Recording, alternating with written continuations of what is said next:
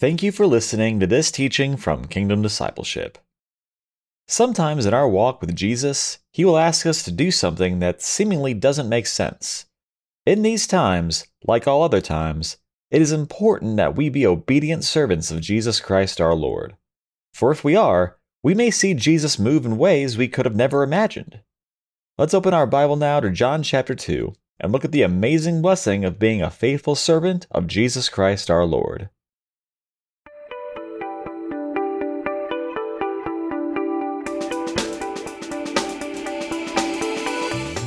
Well, good morning and welcome to another teaching. It's a Wednesday morning here in Texas, and hopefully y'all are just loving on Jesus, just spending time with Jesus. And we say it over and over. There is nothing in this life that's more valuable than more important and just more productive. Nothing that will just bring just more love and joy and peace and meaning in our lives than intentionally spending time with Jesus Christ our Lord. Thank you, Lord Jesus. So today we're going to finish up John chapter 2. We are going through verses 1 through 11. Last time we got through some of verse 7, I think, and so we'll do a short review. And then we'll read it, and then we will get rolling and finish it up. So, Father, we do thank you for your favor, your mercy, and your goodness on our lives. Father, we thank you for your love, Father. Father, above all, we thank you for Jesus, our only Lord and Savior and Master and King. Lord Jesus, we just worship you, we thank you, and we praise you today. We thank you, Jesus, for living a perfect life for us and dying a perfect death for us, Lord Jesus. We thank you for being punished for us, Lord Jesus. And we thank you that you are alive and risen, Lord Jesus, and we worship you today. Holy Spirit, we ask you to lead us and guide us now as we open the scriptures, the living word of God. Give us eyes that see and ears that hear. In Jesus' name, amen and amen. Thank you, Lord Jesus. Okay, so again, we're in John chapter 2. We're doing verses 1 through 11. It's a very famous story of Jesus turning water into wine. And again, last time we got through some of verse 7. So I'm just going to go ahead and read the whole thing again. Again, we'll do a quick review, and then we'll finish up verses 7 through 11, okay? John 2, verse 1. On the third day, a wedding took place at Cana in Galilee. Jesus' mother was there, and Jesus and his disciples had also been invited to the wedding. When the wine was gone, Jesus' mother said to him, "They have no more wine." "Dear woman, why do you involve me?" Jesus replied. "My time has not yet come." His mother said to the servants, "Do whatever he tells you." Nearby stood 6 stone water jars, the kind used by the Jews for ceremonial washing, each holding from 20 to 30 gallons. Jesus said to the servants, "Fill the jars with water." So they filled them to the brim. Then he told them, "Now draw some out and take it to the master of the banquet." They did so, and the master of the banquet tasted the water that had been turned into wine. He did not realize where it had come from, though the servants who had drawn the water knew. Then he called the bridegroom aside and said, "Everyone brings out the choice wine first, and then the cheaper wine after the guests have had too much to drink. But you have saved the best till now." This, the first of his miraculous signs, Jesus performed at Cana in Galilee. He thus revealed his glory, and his disciples put their faith in him. Thank you, Lord Jesus. As we said last time, when we read a story like this in the Bible, we have to guard ourselves just from the temptation to just read it like it's an interesting story. Romans 15:4 says that everything that was written in the past was written to teach us and instruct us. So when we read this story, we really want to examine it closely and break it apart and just learn, what principles, there are in here for us today, right? Hebrews 13:8 says that Jesus Christ is the same yesterday, today, and forever. So in principle, how God moved here is how he'll move in our lives, right? Obviously, we have our own circumstances. And so the application will be different depending on our lives, but the principles will always be the same. Does that make sense? So you see that Jesus is invited to a wedding. And last time we talked about the most important guest in your life and in my life is Jesus Christ, right? There's no one more important than Jesus in your life right now. Your dad is not important. Your mom is not more important. Your kids are not more important. Certainly I'm not. Your pastor's not more important. There is no one in your life more important than Jesus Christ. And he is by far more important than everyone else, okay? Jesus Christ is God, right? He's God the Son, right? We have a triune God, God the Father, God the Son, and God the Holy Spirit. It's Jesus, God the Son, that became a human man for you and I, that lived a perfect life on earth for you and I, that died a torturous death on behalf of you and I, and is alive and risen. And it's only in trusting in Jesus and relying on Jesus as your only Lord and Savior that we have eternal life, that we have our sins forgiven, that we have relationship with God the Father, God the Son, and God the Holy Spirit. So Jesus, it says, and his disciples were invited to the wedding. Do you invite Jesus into the details of your life? You want to literally, in prayer, invite Jesus into every aspect and every detail of your life. Again, if you haven't received him as your Lord and Savior, you want to certainly trust in him and invite him into your heart. Ask him to come into your heart and to be the Lord of your life and to save you from your sin, proclaiming your full trust and reliance and confidence in Christ alone, right? And now if you do that, and obviously if you mean it sincerely, Romans 10:13 declares that everyone who calls on the name of the Lord will be saved, right? Now, again, it's not the words that save us. It's Christ that saves us, right? But the words are, are the medium we use to communicate our trust and reliance and desire for Jesus Christ to be our Lord, right? When we humble ourselves before Jesus and proclaim knowing our desperate need of him, right? And that he's our only hope. And out of that knowing that we're sinful people, when we cry out to Jesus and ask him to be the Lord of our life, and again, we invite him into our heart to live inside of us. And when you do that, Jesus actually comes and lives inside of you by his Holy Spirit. He becomes one with you in spirit. You become married to Jesus. You're called the part of the bride of Christ and the body of Christ. Thank you, Lord Jesus. God the Father becomes your heavenly Father. It's the most incredible thing in the world. So that's the beginning of the Christian life, right? But then as Christians, we want to invite Jesus into literally everything we do. Invite him into your work day, right? Just in prayer, say, Lord Jesus, I do invite you into this day, and I ask you to be a part of this day. And I ask you, Lord, to lead me and guide me in my work today. Invite him into the blessings in your life, right? The things that are going well. Invite him into your difficulties, right? You just want to make Jesus a part of everything. Does that make sense? And really, that's the meaning of life, is increasingly making Jesus a part of everything and helping others to do so. Thank you, Lord Jesus. All right.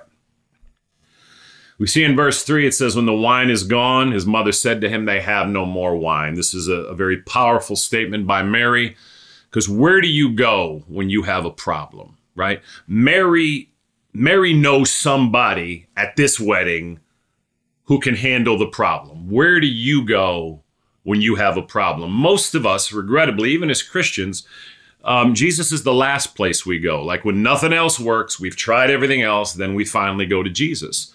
That's not Mary, right? It's interesting that this isn't even Mary's problem, right? This is someone else's problem, but she's going to Jesus on behalf of someone else, right?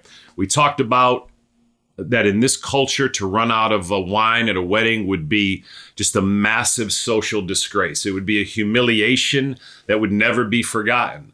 So it was a big deal, right? And so Mary goes to Jesus because she knows he can do something about it, right? So you and I, again, want to make a habit today of increasingly going to Jesus, right? When we have, issues or difficulties, and not only in our own life, but, in that of others, right? When the wine was gone, Jesus' mother said to him to have no more wine. Now, it's interesting in verse 4, he says, "Dear woman, why do you involve me? My time has not yet come." So you can see Jesus kind of, he pushes her away, right? He rebuffs her, right? He lets her know that, why are you involving me in this? It's not time for me to reveal myself. Now, it's interesting. He doesn't call her mother, okay? Right, Jose? He calls her dear woman. Now, in their culture, dear woman was a very respectful term. It's not like in our culture where we'd say woman. It's not like it is at all. Okay, so he's being respectful, but it is noteworthy that he doesn't call her mother anymore. Okay, and that's because his relationship with her has changed. Right. He calls her dear woman as he would any woman here, or if any man, he might say dear man, right? And again, there's a principle here that when we find in verse 5 what his mother said to the servants, do whatever he tells you. Try to picture this, right? Because it's, he lets her know in no uncertain terms that this is not something he's planning on doing, right? He lets her know, as a matter of fact, that my time has not yet come. You see verse 4, my time has not yet come. But when you read verse 5, it's apparent that Mary's not concerned about his time, right? And it's kind of funny, right? Mary's not worried about his time. Mary needs and desires for this situation to be handled. She knows that Jesus can handle it. And so she presses into Jesus, as we said last time. She's pressing in, right? Most of us, when Jesus said, my time has not yet come, why are you involving me? We might have lowered our heads, right, May, and just said, okay, Jesus, sorry about that, and walked away. Now, if Mary does that, certainly this miracle doesn't happen. These people are not blessed, okay? But Mary's not taking no for an answer. Sometimes we're going to need to press into Jesus. Sometimes we're going to need to persist, right, in our prayers and, in just coming to Jesus over and over and over. Because the first time we go to him, just like with Mary, we may not get the answer we're looking for. When she went to Jesus, obviously she was hoping what Jesus would say, I'll take care of it, no problem. That's not what he says, right? Sometimes Jesus does not give us the answer we want right away, right, Rick? And so sometimes, right, Scotty, we have to persist in pressing into Jesus for whatever's going on. It could be on behalf of something in your own life or someone else, but continue to go to him in prayer, right? Continue to seek him, right? Because although the answer may be no today, we can see that Mary's pressing into Jesus is going to move up Jesus's timetable, which is a truly remarkable thing. We've consistently heard in our Christians' lives that it's not our time, but God's time. Well, Mary moves up God's time here by her persistence. Now, again, it's important to understand it's not because she was his mother that this happened. Okay. Obviously, Jesus knew before she even came that he was going to do this. That's an important point, right? So why would he tell her then in what he says in verse 4 if he's going to go ahead and do it? Obviously, he's not saying it for himself. He's saying it for Mary's sake and for our sake, right? When he says, dear woman, why do you involve me? My time has not yet come. We can't force Jesus to do anything, right? So Jesus knew that he was going to answer her request. But this is clearly put here to show that if we press into Jesus, if we will continue to persevere, there's a very good chance that he will move on our behalf, right? But if we just say pray one time to Jesus and then things don't happen the way we like and just walk away and say, oh, well, maybe we don't know what might have come of it. if we can, if we persist in our prayers, right? If we press in our prayers, if we really diligently seek Jesus in our prayers and our praises and in our worships, right? In our worship, I'm sorry. So when he says, dear woman, why do you involve me? My time has not yet come. Again, he's clearly saying that, because he wants to see her persist and press in. And to Mary's credit, it's apparent she didn't even hear what he says, right? It's kind of crazy, right? Because he tells her, Mary, actually he doesn't use her name or call her mom. He says, dear woman, my time has not yet come. Look at verse 5. His mother said to the servants, do whatever he tells you. So again, she's not concerned about anything he just said. She's pressing into Jesus and expecting him to move, right? She knows that he can. She knows that he has the power to do something about this. And she's not taking no for an answer, basically, okay? And so where do you go to? Again, where do I go? Jesus Christ is the only one that has the power, right? God the Father, God the Son, God the Holy Spirit. It's only in Jesus and through Jesus that the power to change comes, right? Mary certainly knows this. And again, she's continuing to press into Jesus. And you're going to see that he moves up his timetable. Now look what she says in verse 5. Do whatever he tells you. It's the greatest advice anyone can give any other person at any time. His mother said to the servants, do whatever he tells you, okay? Do whatever Jesus tells you is the greatest advice you could give your children or anyone else in the entire history of the world. For the rest of your life and my life, the greatest advice we could ever receive or give is to do whatever Jesus tells us to do. Thank you, Lord Jesus, right? Verse 6. Nearby stood 6 stone water jars, the kind used by the Jews for ceremonial washing, each holding from 20 to 30 gallons. So again, we talked about last time, this could be up to 240 pounds, right? At 8 pounds a gallon, plus the, whatever the stone water jar weighs, right? So they're extremely heavy, right? In verse 7, Jesus said to the servants, fill the jars with water. So they filled them to the brim. I think we talked about last time, we may not have, but I think we talked about how this command doesn't make sense, right? And as a good servant of Jesus, I do believe we talked about this, as servants of Jesus Christ ourselves, it's our job to do what Jesus tells us, even when it doesn't make sense, right? If you think about this, they probably have to walk to some well. They probably have to draw a bucket at a time, right? So again, let's say there are 3 servants, right? So they each got to fill 2 of these 20 to 30 gallon, stone water jars. And if it's a bucket at a time, they're going to have to make, 40 to 60 trips of going to the well, getting a bucket of water, going back to the jar, pouring it in, right? If I was one of the servants, frankly, I might have said, Jesus, I don't know if you exactly heard the lady, but she said they have no more wine. They have plenty of water. It's wine that they're out of. So, us filling up, 180 gallons of water is really not going to fix the wine situation.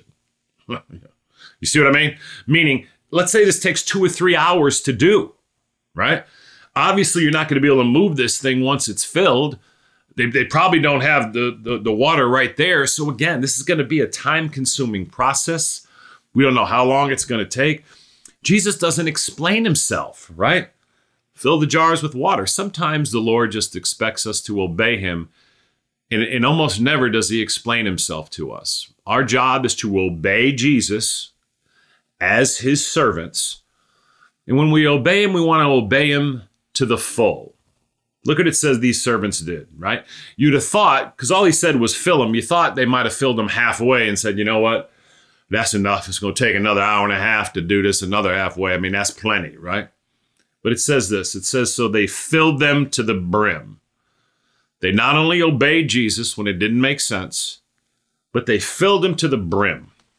And as we said last time, Charles Spurgeon made the great point that whatever we do unto Christ, we want to do it to the brim. You want to do it to the full.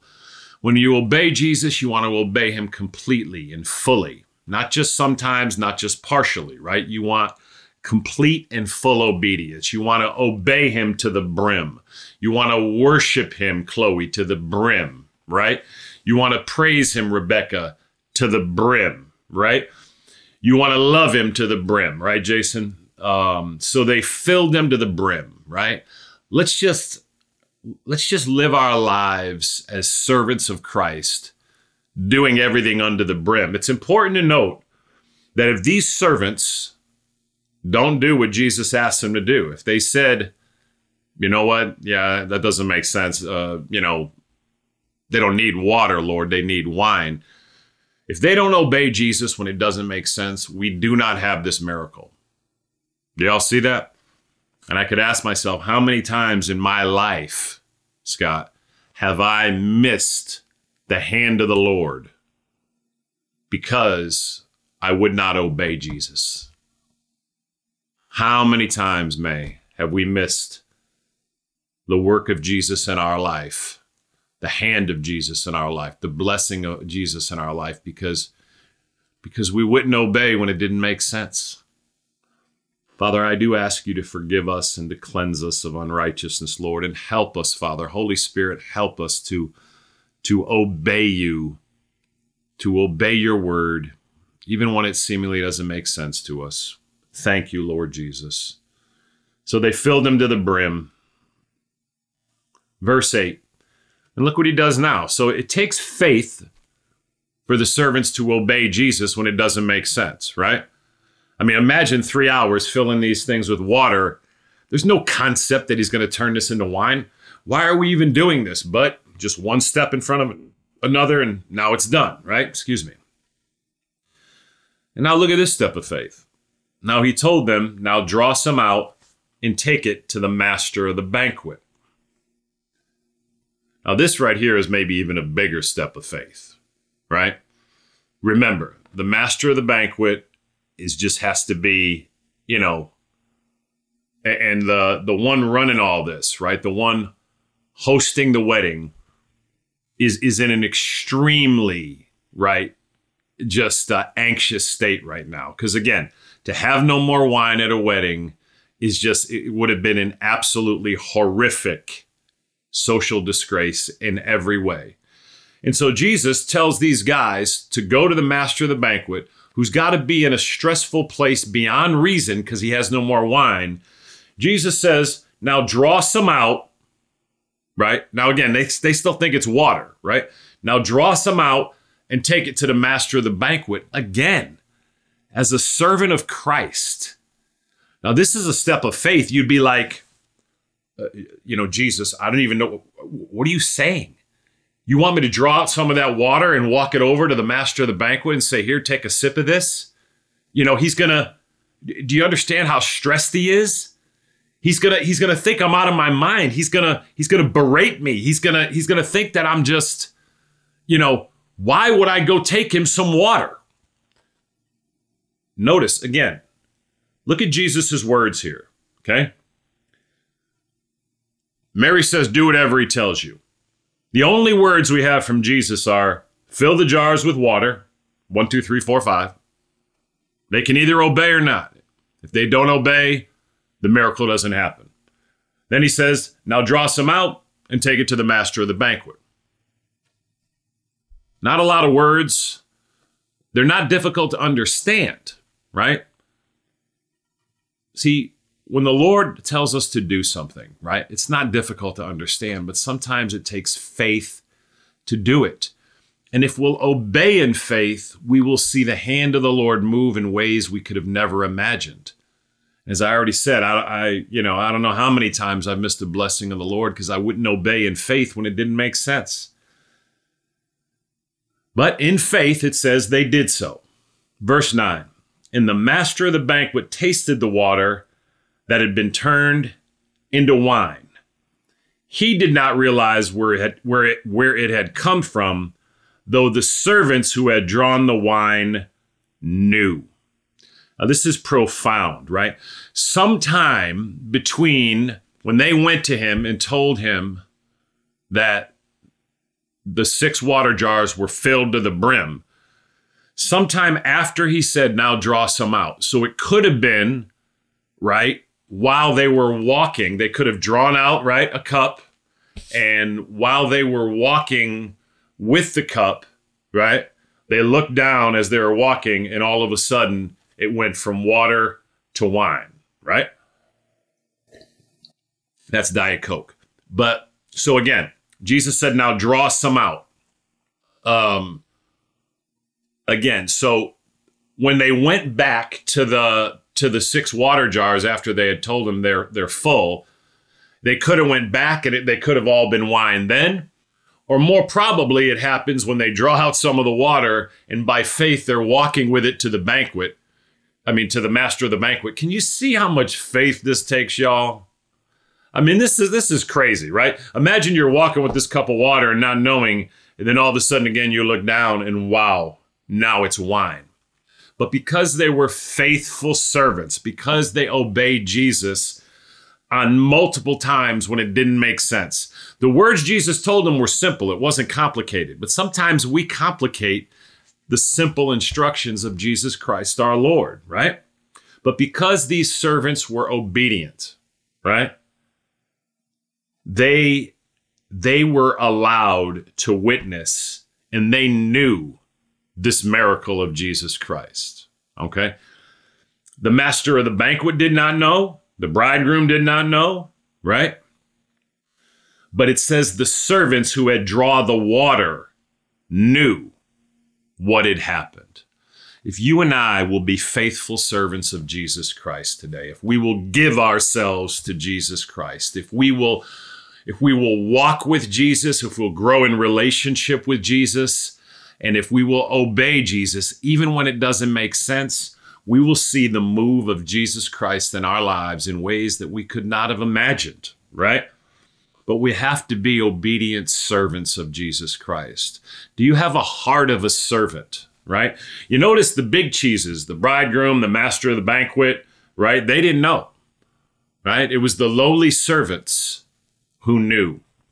Are you willing? Am I willing to be a lowly servant for Jesus? There's no greater place, right? What's the one thing you want Jesus to say to you, right? You remember in the scriptures where, where Jesus said, all we want to hear from Jesus is we want to hear him say, well done, good and faithful servant. Isn't that what you want to hear Jesus say today? You'll see that scripture on the bottom. Well done, good and faithful servant. There's nothing I would like to hear more from Jesus than well done, good and faithful servant. And these were faithful servants. And because of that, they got to see the hand of the Lord move. They had never again, nor would they witness a miracle like this, right? None of us have, right? None of us have seen anything like this, but these faithful servants, because they obeyed the Lord, had this incredible miracle. Now listen, if they weren't faithful servants, if they wouldn't fill the jars with water, because we don't need water, we need wine. And if they if they didn't have the faith to go to the master of the banquet, right? Because apparently it's still water that I just put in there. If they don't have the faith and the obedience to follow Jesus, right? Then they don't see this miracle, right? And you notice they have to obey Jesus, and the blessing comes afterwards, right? Not only if the servants don't do this, not only do we not have this miracle, of course we don't have it in our Bible, but the humiliation of the host of that wedding would have been horrible for the rest of their lives. But instead, because of their obedience, the servants just bring a massive blessing, and now they have what? 120 to 180 gallons of wine, which again, the leftover could have been sold. The blessing of Jesus was overwhelming. Now, it's interesting, Jesus didn't utilize anything to do it, right? You remember Moses put the staff into the sea? Jesus doesn't use anything. He just wills it and it happens, right?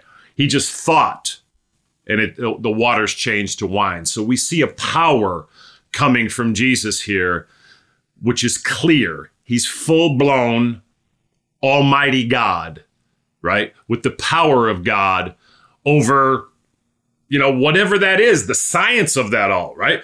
To literally change water into wine is a massive scientific difference, right? And he did it in a thought. He simply willed it and it was. Yeah. Huh. Then he called the bridegroom aside and said, everyone brings out the choice wine first and then the cheaper wine after the guests have had too much to drink, but you have saved the best till now. You see that, verse 10? The master of the banquet goes to the bridegroom, and the bridegroom don't even know what's going on. He's probably nervous. He knows the whole situation.